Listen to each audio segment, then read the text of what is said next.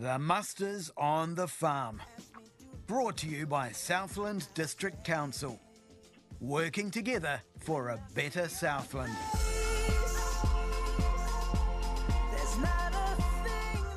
Heading to Wyndham this afternoon on the muster, catching up with Ben Dooley, sheep, beef farmer and YouTube sensation. Dools, how's things?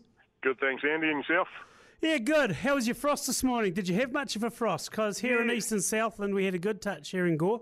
Yeah, no, we had a nice, we got down to about -1 overnight, 1.2 or something, so that was nice. Just right in the hollow, it was all white and crispy. Just as soon as you get up the hill, anything at all, it was gone. But no, that and a nice breeze is hopefully going to help me have some dry sheep for tomorrow for crutches.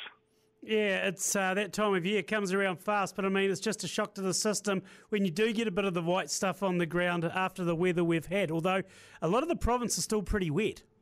Yeah, it's been a long time coming. We normally expect to start getting reasonable frost early mid-April here, and this is the first.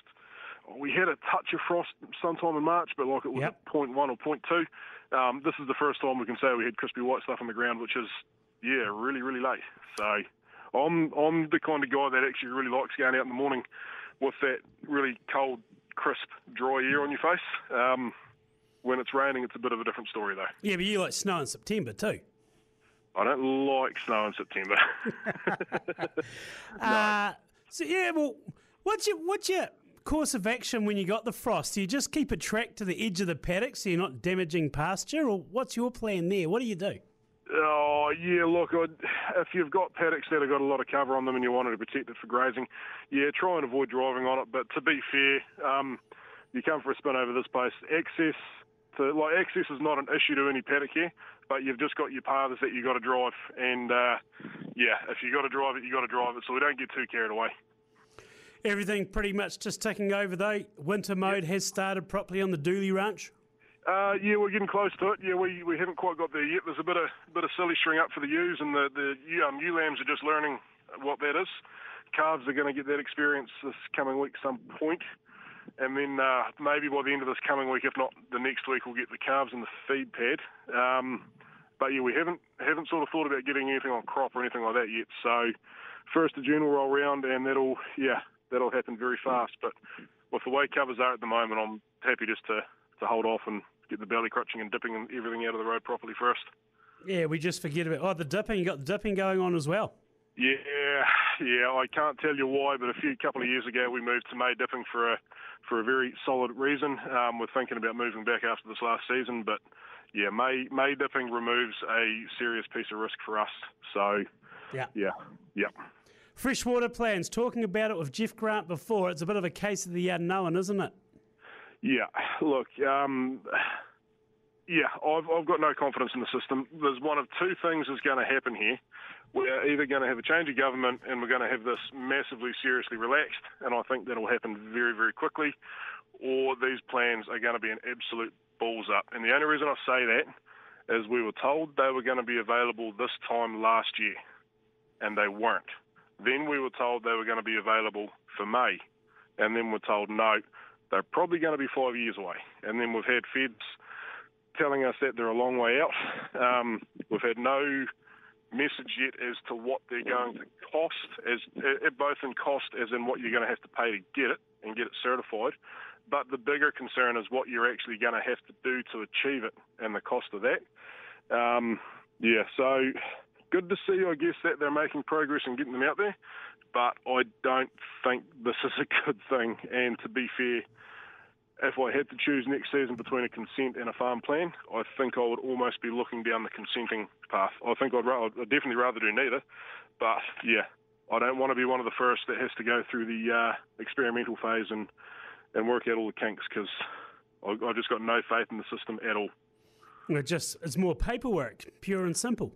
More paperwork. It's not going to achieve better outcomes from this property. There's a few other guys around about that have said the same thing.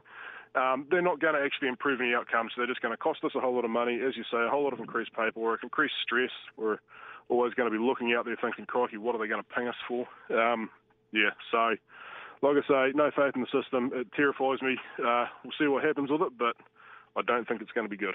I mean, we're talking winter grazing plans as well, all the admin that's come with that, especially for the local councils. We're seeing it here in the south. I mean, there's no real bullet to fixing things, though, I suppose, is there? No, absolutely. There's nothing's going to be a simple, easy way to fix the perceived issue, I guess you'd say. But I still think it comes back to a lot of that. It's a perceived issue. 5 years ago, there were things that needed cleaned up. But let's be honest, 99% of that has happened. And now they're going to impose great cost on us for something that will fix themselves anyway. So, yeah. But you're not expecting recognition from this government because you know you're not going to get it. That's just how they view rural New Zealand. No, absolutely not. And I guess that's why I'm kind of hoping that the public will show a little common sense in October, and maybe this might not be an issue moving forward. YouTube farming as well. You put any vids up lately? Yeah, one out last night. Just a general bit of stuff we're doing on the farm, drenching a few calves and putting a few fences up, permanent fences. And, yeah, that one came out yesterday. There'll be another one in a couple of days, just finishing off the fence and, yeah, cleaning up the feed pad, bit of belly crutching ewes and stuff like that. So, yeah, there'll be plenty of content coming up the next few weeks, and then we'll see if it keeps up after that or whether it's just the same thing time and time again and we just sort of slow it down for winter. Have you put the two-wheeler away for the winter? You value your body? No, it was out on it yesterday. I had a whole lot of kids around, or my two kids and a few others, and having a play. No, you still got to do that sort of stuff. Yeah, oh, well, obviously your ribs have healed up then. You're not going to be on the Lone Star menu anytime soon? It's not too bad. It's still sore, but I'm not doing anything stupid. But no, I can't stick the bike in the garage and just let myself become scared of it. That's not the way we do things. Yeah, but you don't want to cripple yourself for the winter either. No, absolutely not. No, I'm not going to fall off it again. The last words of Ben Dooley. We'll quote you on that one, Dools, but we appreciate your time on the muster. Here, all going well, we will see you on the show in a couple of weeks' time. Fingers crossed. Ben Dooley out of Wyndham. Up next, different tact. Catching up with Dave Kennedy. Great story about a rural Southlander. You got it in a big way on the artist scene around the world back in the day.